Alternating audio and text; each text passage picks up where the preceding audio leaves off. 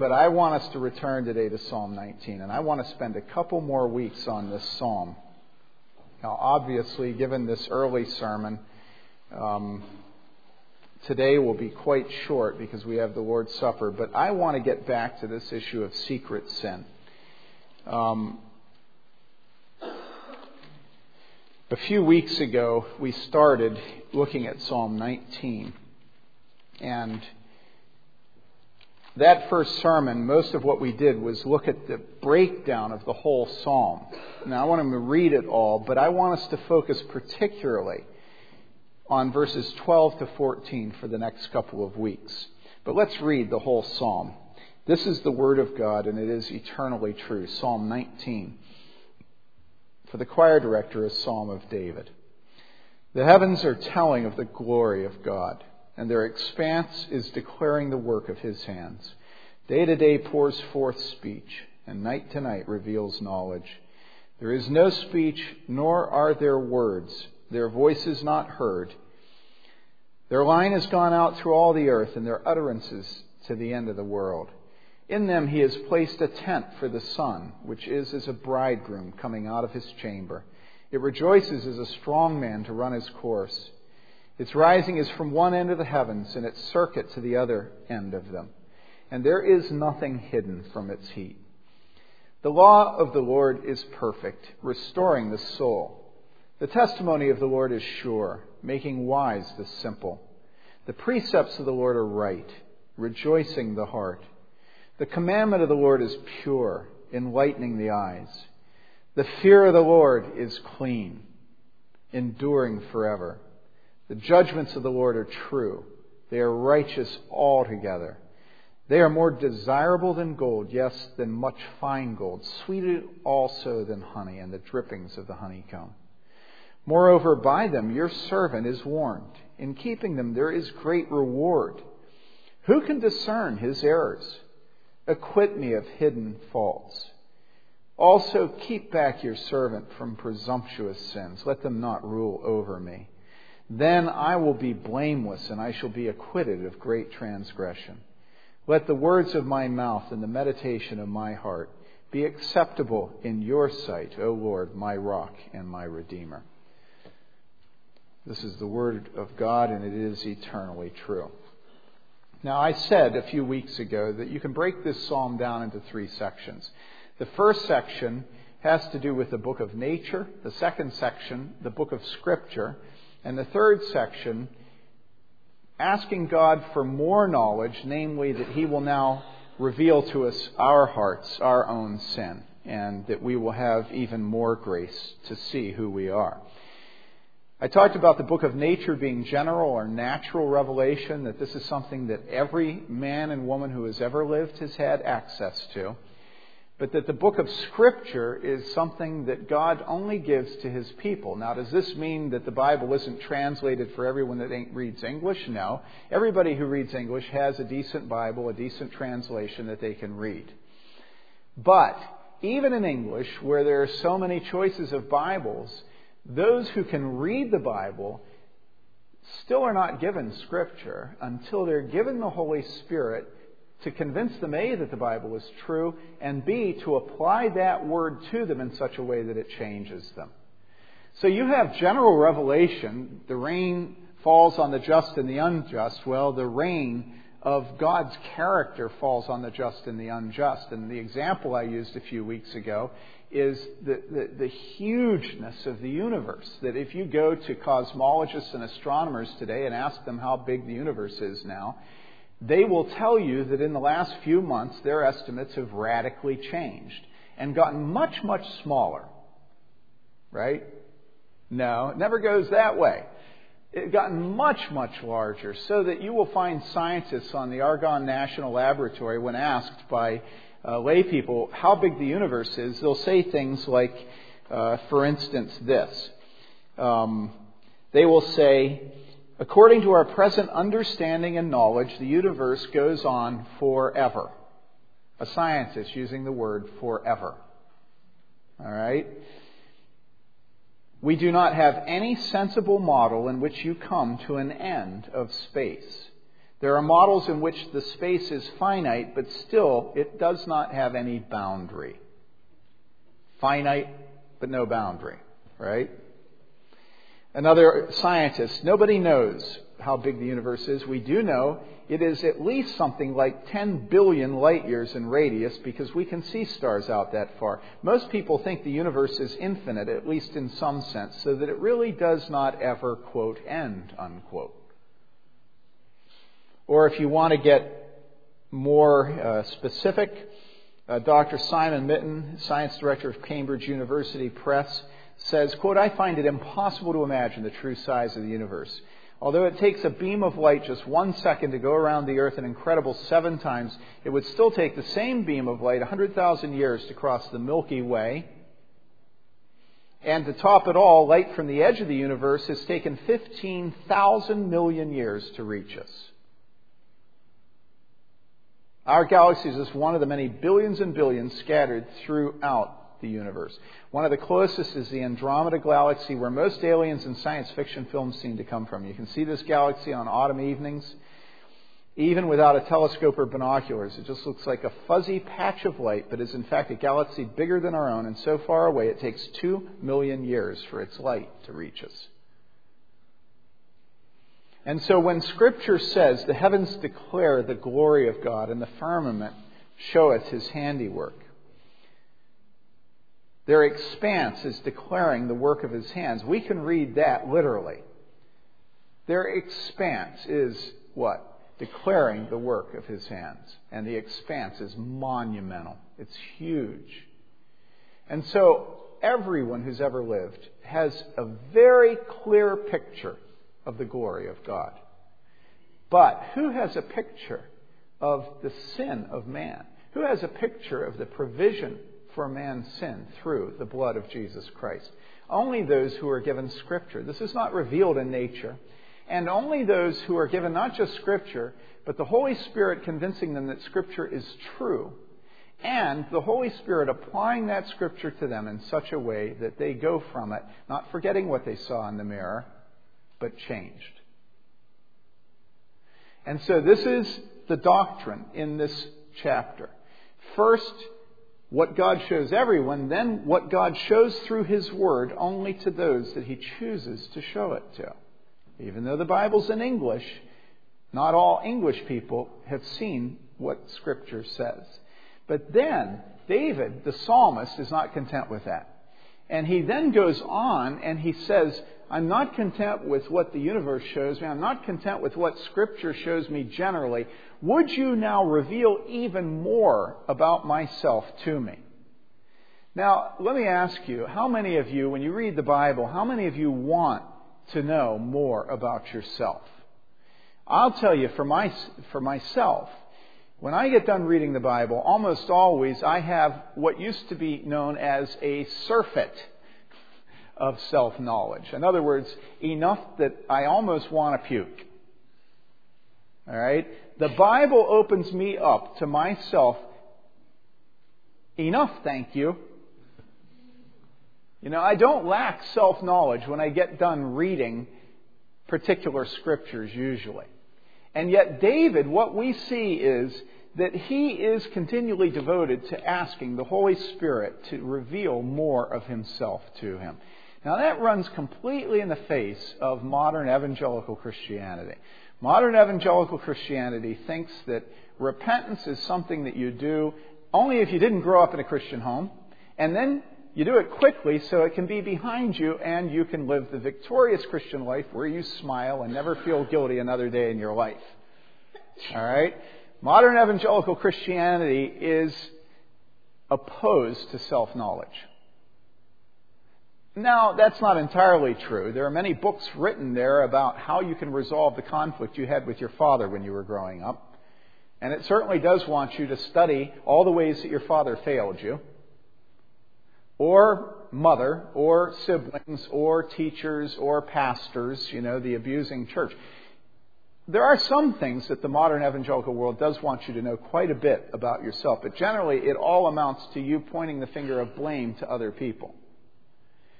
But modern evangelical Christianity does not specialize in putting your soul under a microscope and teaching you to be devoted to what you see there. You know what I'm saying? Now, let me give you an illustration that's very painful. I have a dentist, and he happens to go to this congregation. And I love this dentist. He's the most charitable and compassionate. They have some ads for the compassionate dentist or the gentle dentist. No dentist could hold a candle to this man. This man is even concerned about the pain of the needle that's going to take away the pain. But he does something that is unbelievably painful, and I've told him I hope that he won't do it anymore. And you know what that is?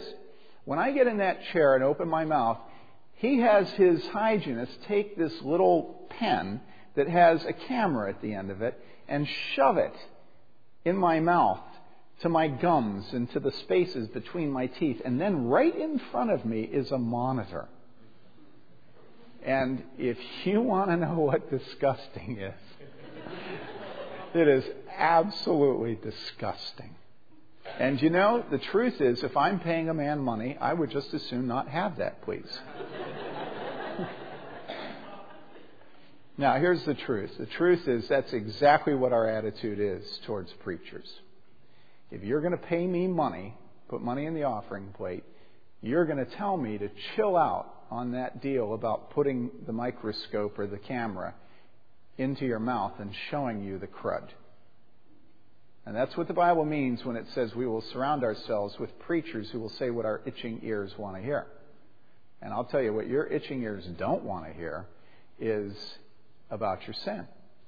And if you're willing to hear about your sins in general, like, yeah, you don't come to a complete stop at the stop sign, golly gee. Okay? You're certainly not willing to have your preachers speak to you about your secret sins. Do you understand that? And yet when we look at this psalm, what we see in this psalm is that the psalmist prays that God will acquit him and clean him of his secret sins. In fact, it's a theme in Scripture that the godly desire more information from God about their wickedness. In fact, it's a theme of Scripture that as the godly become more godly, they become more convinced of their sinfulness. In fact, I can tell you that in my life, as I've known godly people who have aged, I can always say two things about those godly people as they age. A, their pride, if they ever had any, is absolutely non-existent as they age. All right?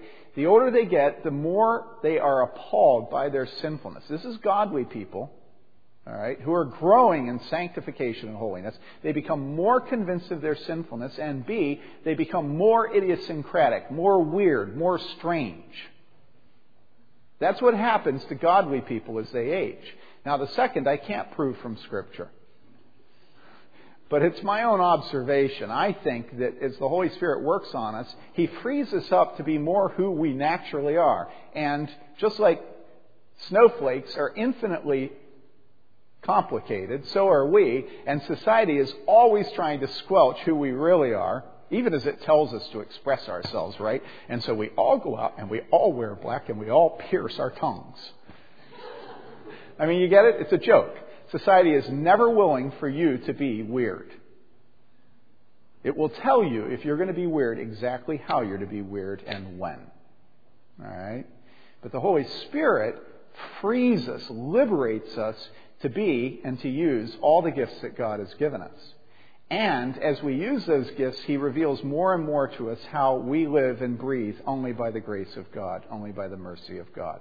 And the older we get, the more we become who He made us to be, and the more aware we are of how much we fail to be who He made us to be. Okay? That's the life of godliness. And so when David says, what? Acquit me of my hidden faults. Okay? He says, who can discern his errors?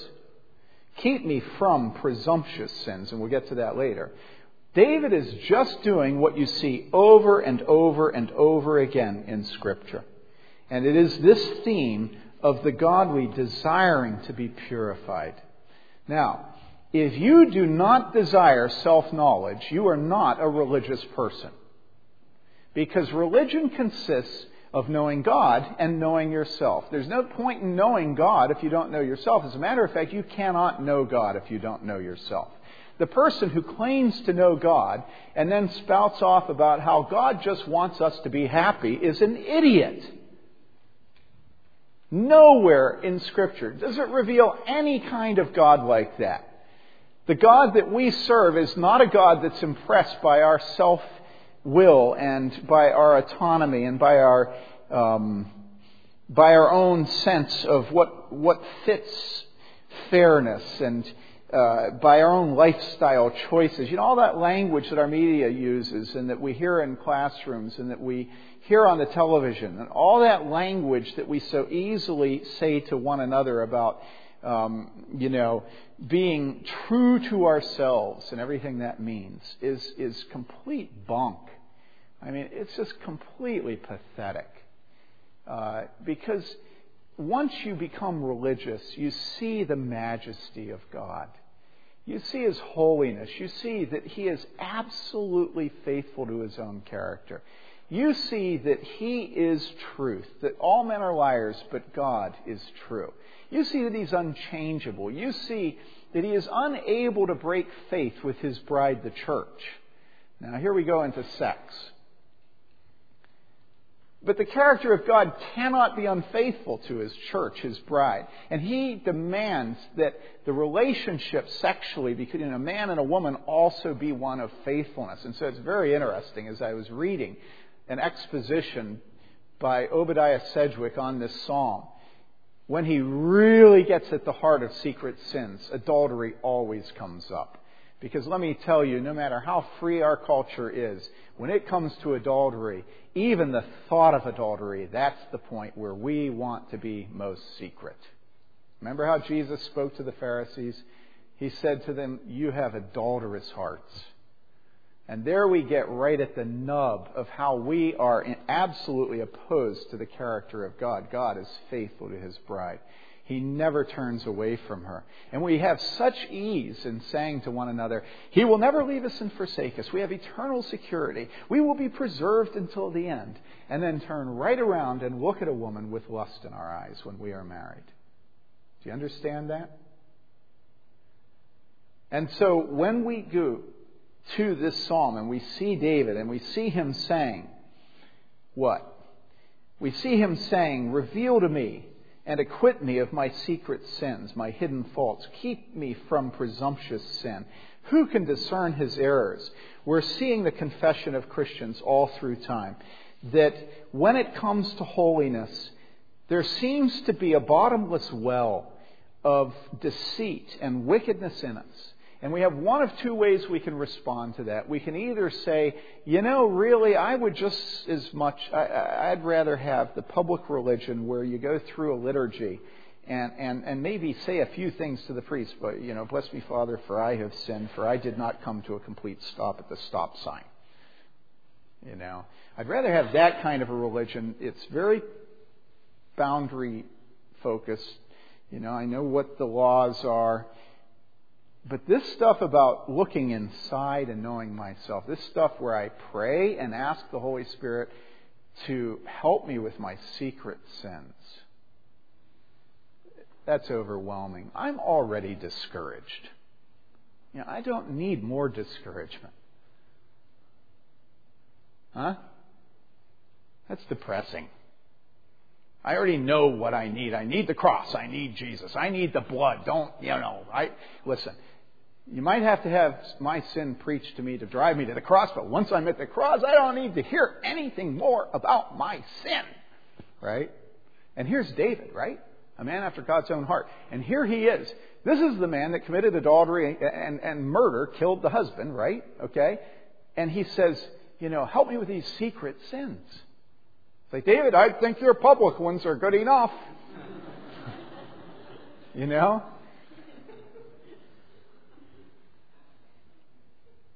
We're going to spend a few weeks talking about these secret sins. But for those of you who think that's too discouraging and you can't bear it, let me ask you a question.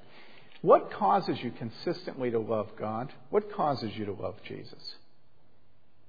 Do you love Jesus because you find that the righteous never go without bread?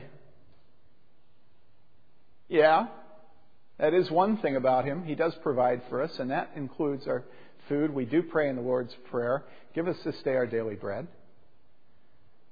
But I mean when your heart beats passionately, and that's the most abused word in the church today. I'm so sick of hearing about passion. Let's just worship the Lord passionately. Okay, fine, let's take them on. Let's worship the Lord passionately. And you know what's going to cause it? What will cause you to worship the Lord passionately is when you pray that He will reveal to you your secret sins. You look at them in all their horror. You ask your home group to help you look at them in all their horror. You give permission to your wife to say the things she has been biting her tongue, trying not to say for 20 years. And then, seeing your sin, your secret sin, the secret sin that only your wife can speak to, you then look at the cross and you see that for that sin Jesus died. You see that when Jesus knew that sin perfectly and knew that you would be wallowing in it a score, as John Donne said, all right, that you would be making that sin to others their door, all right, that He, knowing that, died for you. And that He promises forgiveness to you when you confess that sin. Now, you can talk about passion all you want, but the truth is that passion in worship, a deep understanding of the grace of God, the freedom to be joyful, comes from seeing that for that sin too, Christ died. So I don't want you to avoid self-knowledge. As a shepherd, as a pastor, I don't want you to flee from the searchlight brilliance of the Holy Spirit in your heart. I want you to embrace it so that you know that it's not enough to talk about how you were harmed when you were a child, because that's someone else. And it's not enough for you to talk about how you harmed your children as they were growing and didn't love them, didn't do the things that we as parents all fail at. It's not enough to talk about not stopping at stop signs. It's not enough to say in principle, well, yes, sometimes I do take the second look. All right? But what we need to do is go to the Holy Spirit and say, cleanse me of my hidden faults, my secret sins. And there's no way to pray that prayer without having that prayer be, show them to me that I can confess them. So would you do that this week? Would you ask the Holy Spirit to reveal to you your secret sins? Give your wife permission to point out to you that your failings, not for the purpose of self-pity and flagellation, but for the purpose of meditating on the fact that for that sin Jesus died. And that the hope that you have to put that sin to death is also only from Jesus and the work of His Holy Spirit in you. The Bible tells us that Jesus Christ came to die not for the righteous but for sinners. And so if you're a sinner, this is your home. The Bible is your book. Jesus is your God. And just cast yourself on His mercy. He knows exactly the nature of your secret besetting sins. And He will be merciful. He says those who come to Him, He will never cast out. He says, come to me, all you who are weary and heavy laden, and I will give you rest. Let's pray.